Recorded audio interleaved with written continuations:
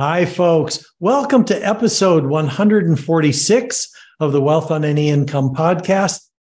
This is where we talk about money tips, techniques, attitudes, information, and provide inspiration around your business and your money. I'm your host, Rennie Gabriel.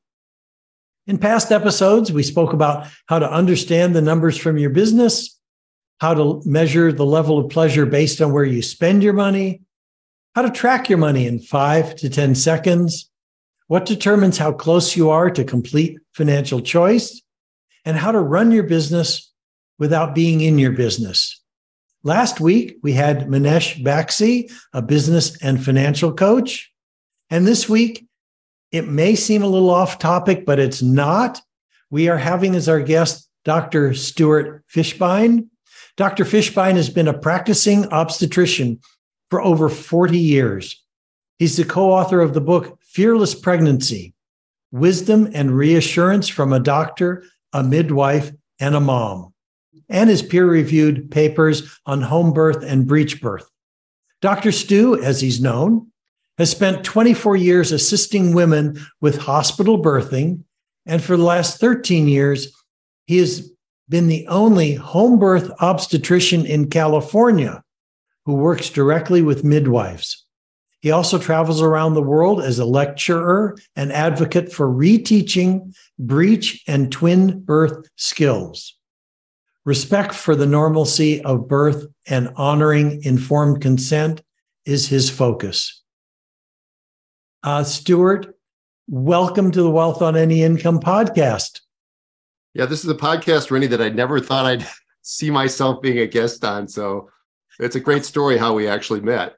Yeah, it is. I mean, we met at a wedding, and as you're talking, I'm realizing there are major financial obstacles in terms of having children.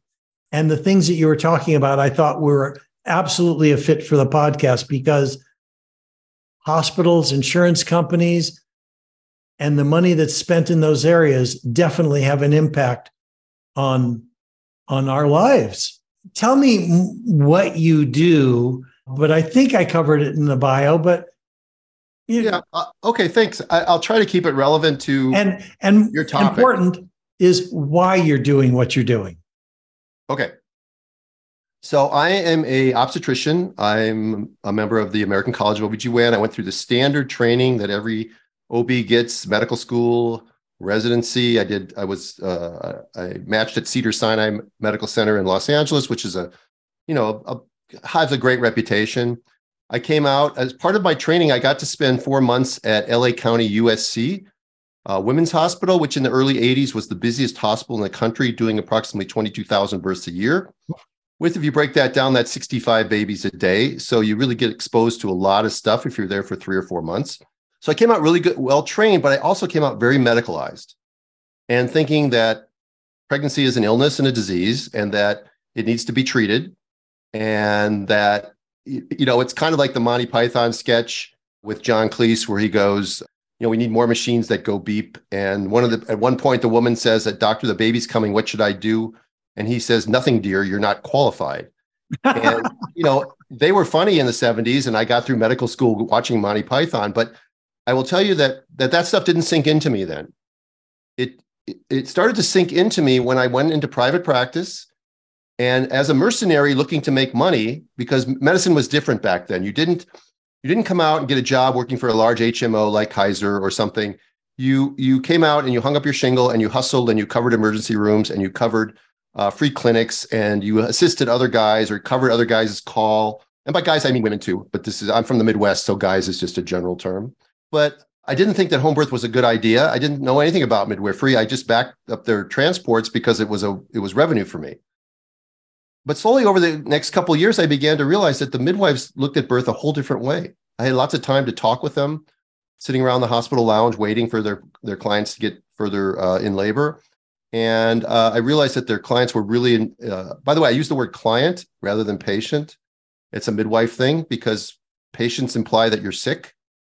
And it's a disempowering term, kind of like changing a pregnant woman into a hospital gown. Why do we do that? We immobilize them. We do all these things to them that disempower them. So we use the word client, but I realized their clients were well educated, very smart. They made a wise decision to do home birthing, pay out of pocket, ignore their insurance, ignore what 95, 97% of people do and go to the hospital.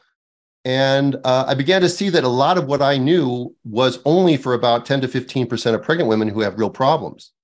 The other 85% don't have problems. And I was not an expert in a woman that didn't have problems. And yet I'm taking care of all these women.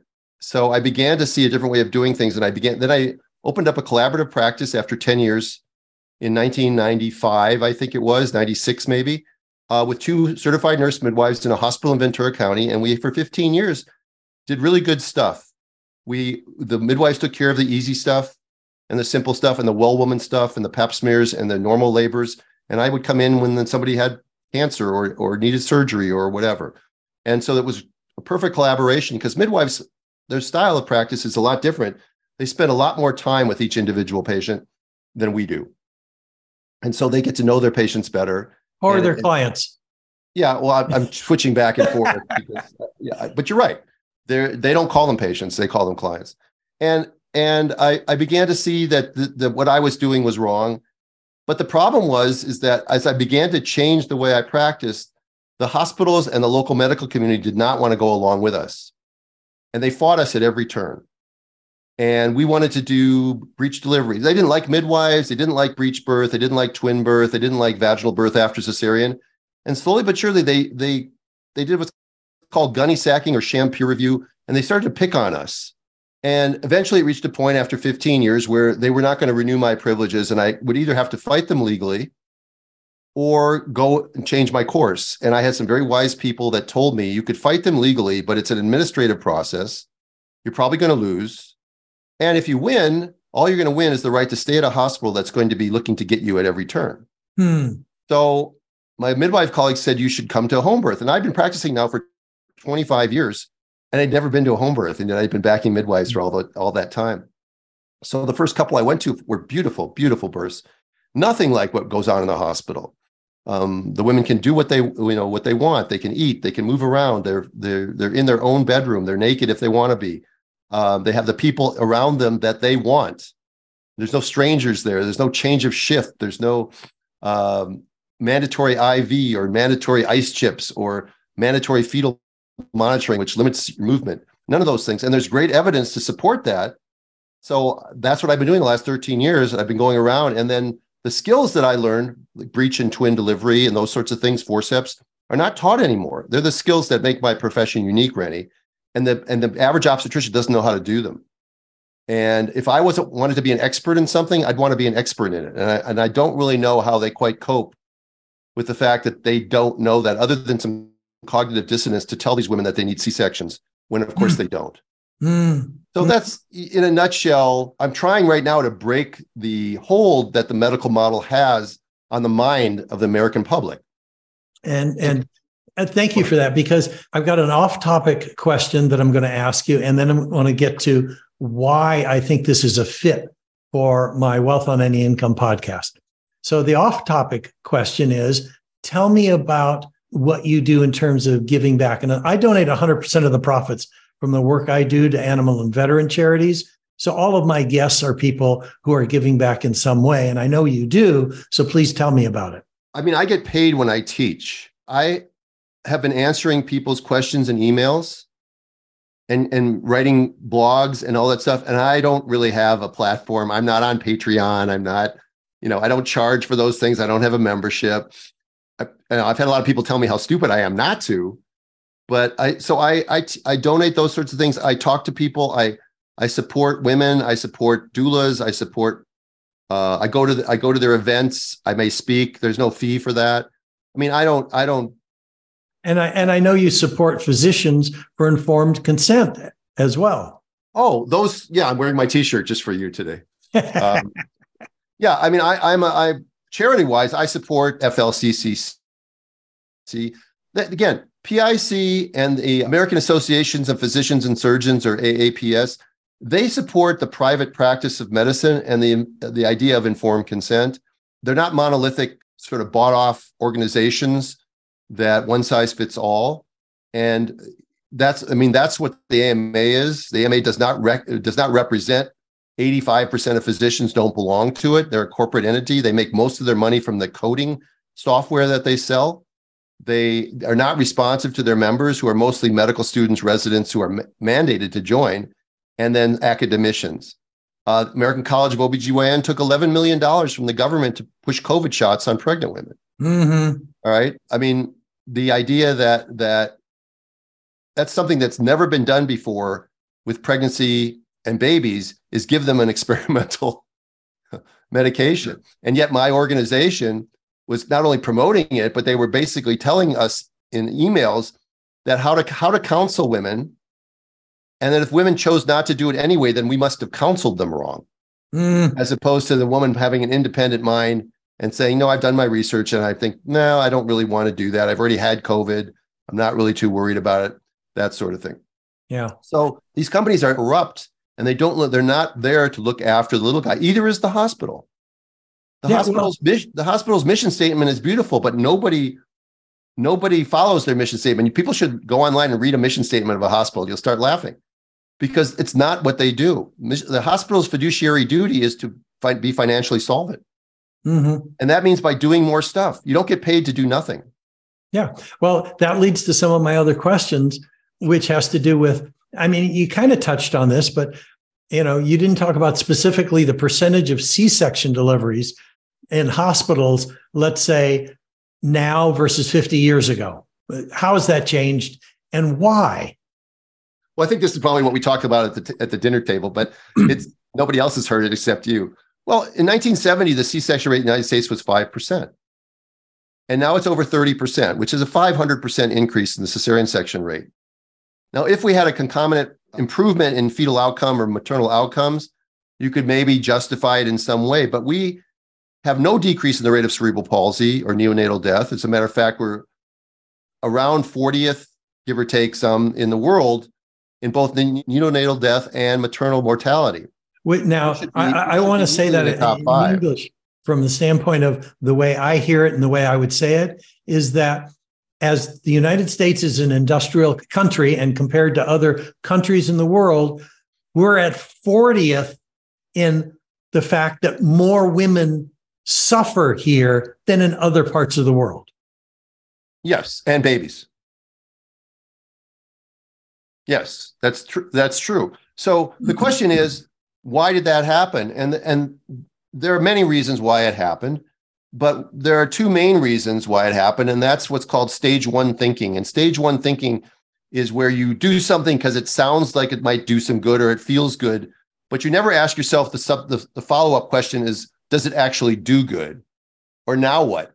And those two things were continuous fetal monitoring, the belts that all women wear when they go into the hospital. There's no data after millions of interventions and millions of unnecessary cesarean sections that those things have done anything to decrease the primary outcome, which was to prevent cerebral palsy and interpartum death.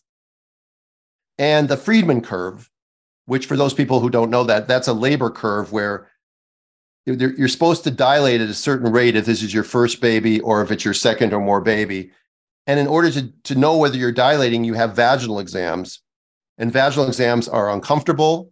They're unnecessary. They increase the risk of infection, but you can't plot a curve without points on the curve. So you have to do these. And the idea that all women who are having their first baby should dilate at the same rate doesn't even pass the common sense test. No. I mean, we're all different. Right.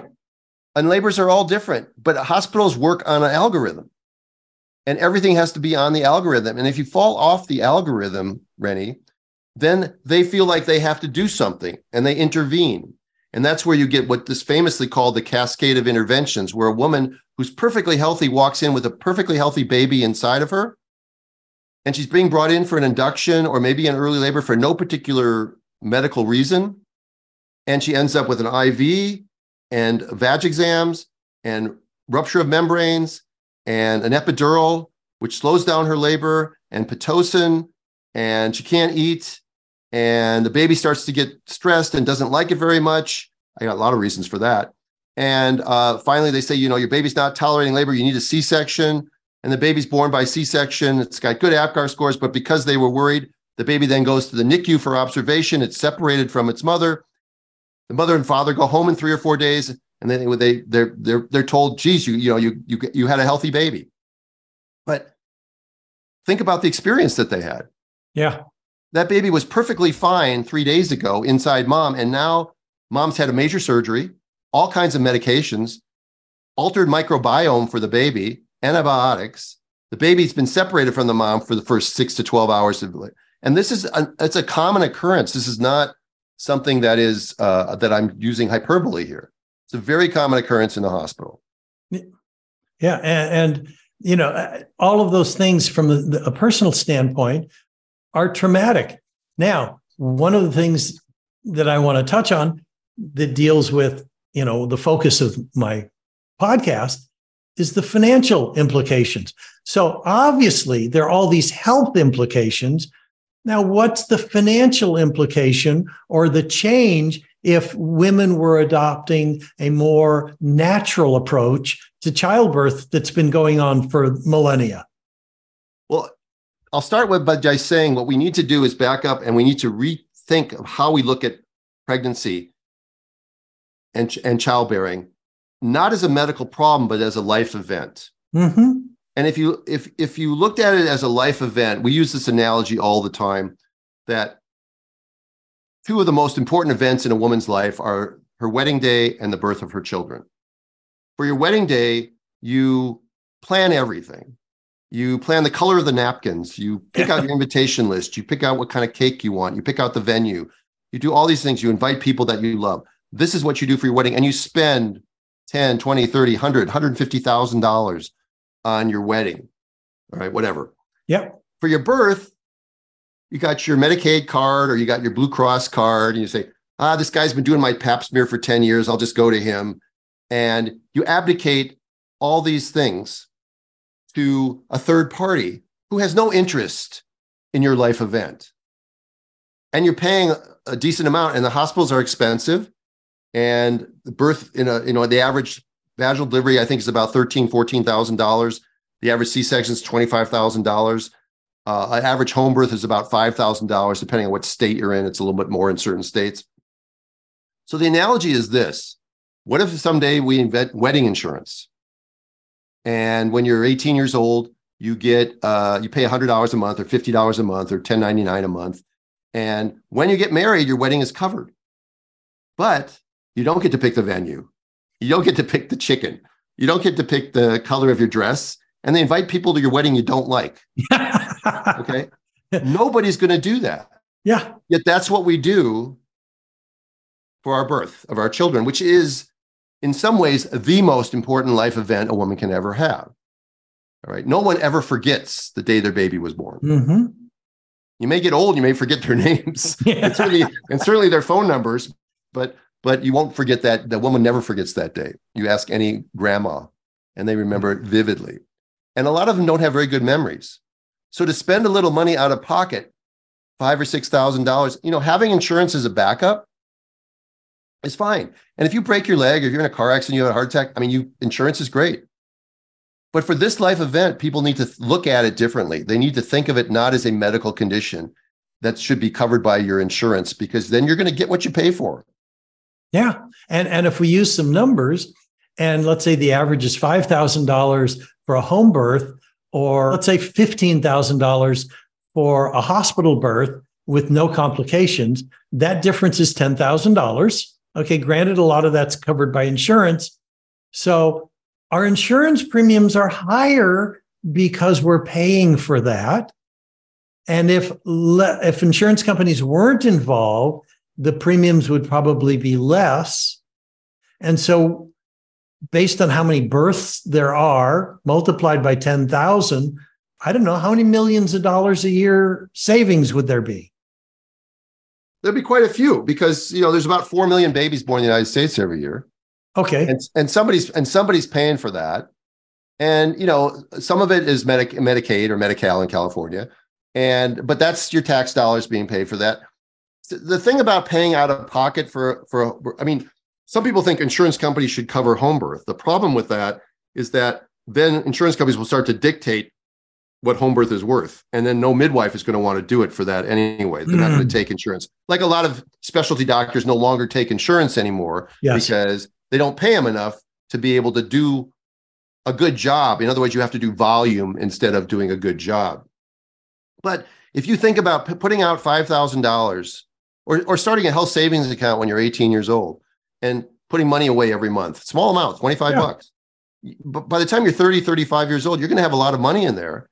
And if you spend $5,000 on a birth, within a year or two, that money won't mean anything. I mean, we spend $5,000. Some people spend it on a vacation. Yeah. Oh, more it's than a down payment on a car, whatever. Yeah. So, and then you don't think about it years down the road because that's money that was well spent.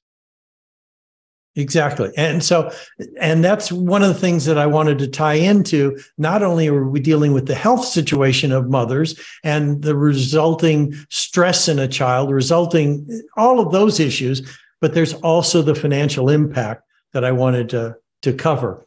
And so can I just say one more thing? Yeah, sure. There's an unknown or incalculable financial cost to giving birth traumatically. At the hospital, not just in emotional cost for the rest of your life, but also in chronic illnesses and diseases. We need to be colonized when we're born by mom's skin and vaginal bacteria.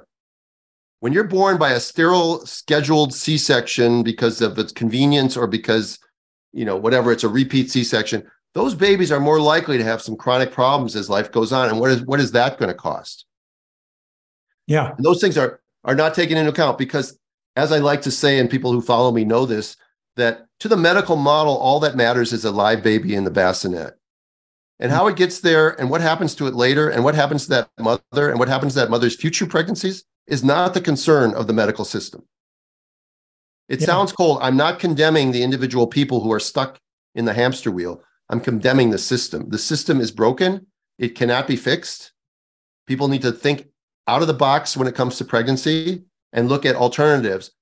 At least have some visits with a midwife and see the difference. You'll know automatically that there's a huge difference in the kind of care you're getting. You're going to feel good when you leave your appointment with a midwife, as opposed to feel like what just happened after your 6-minute visit with your OB.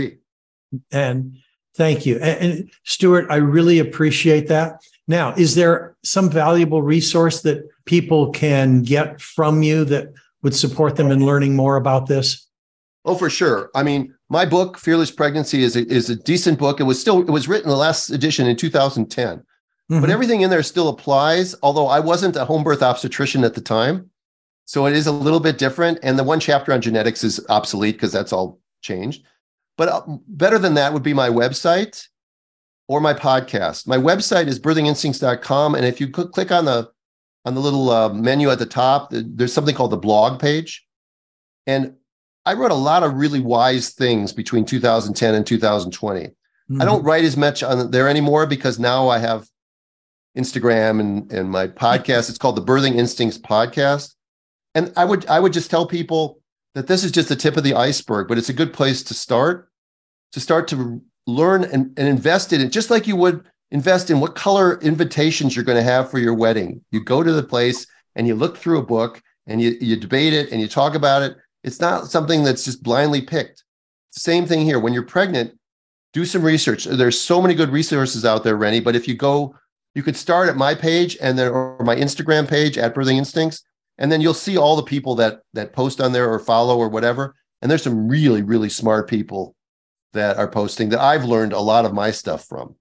Lots of great books. Sarah Wickham has some great books on pregnancy that make things that are seemingly high risk. They're really not high risk. And I mean, I'm just mentioning her. There's just a ton of people. I don't want to leave anybody out, but I get it. Yeah, there's a lot of resources. So I'm going to have the birthinginstincts.com website in the show notes. People can click on it and go right there. And Stuart, thank you for being on the Wealth on Any Income show. You're welcome. Thank you for having me. You're welcome. And to all those who are listening, if you'd like to know how books, movies, and society programs you to be poor and what the cure is, then log on to wealthonanyincome.com/ TEDx. You'll hear my TEDx talk and can request a free 9-step roadmap to complete financial choice and philanthropy, and receive a weekly email with tips, techniques, or inspiration around your business or your money.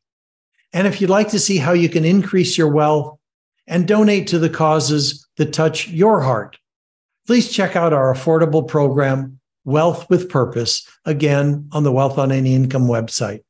To my listeners, thank you for tuning in. You can listen to the Wealth on Any Income podcast on your favorite platform, and please rate, review, and subscribe. Until next week, be prosperous. Bye-bye for now.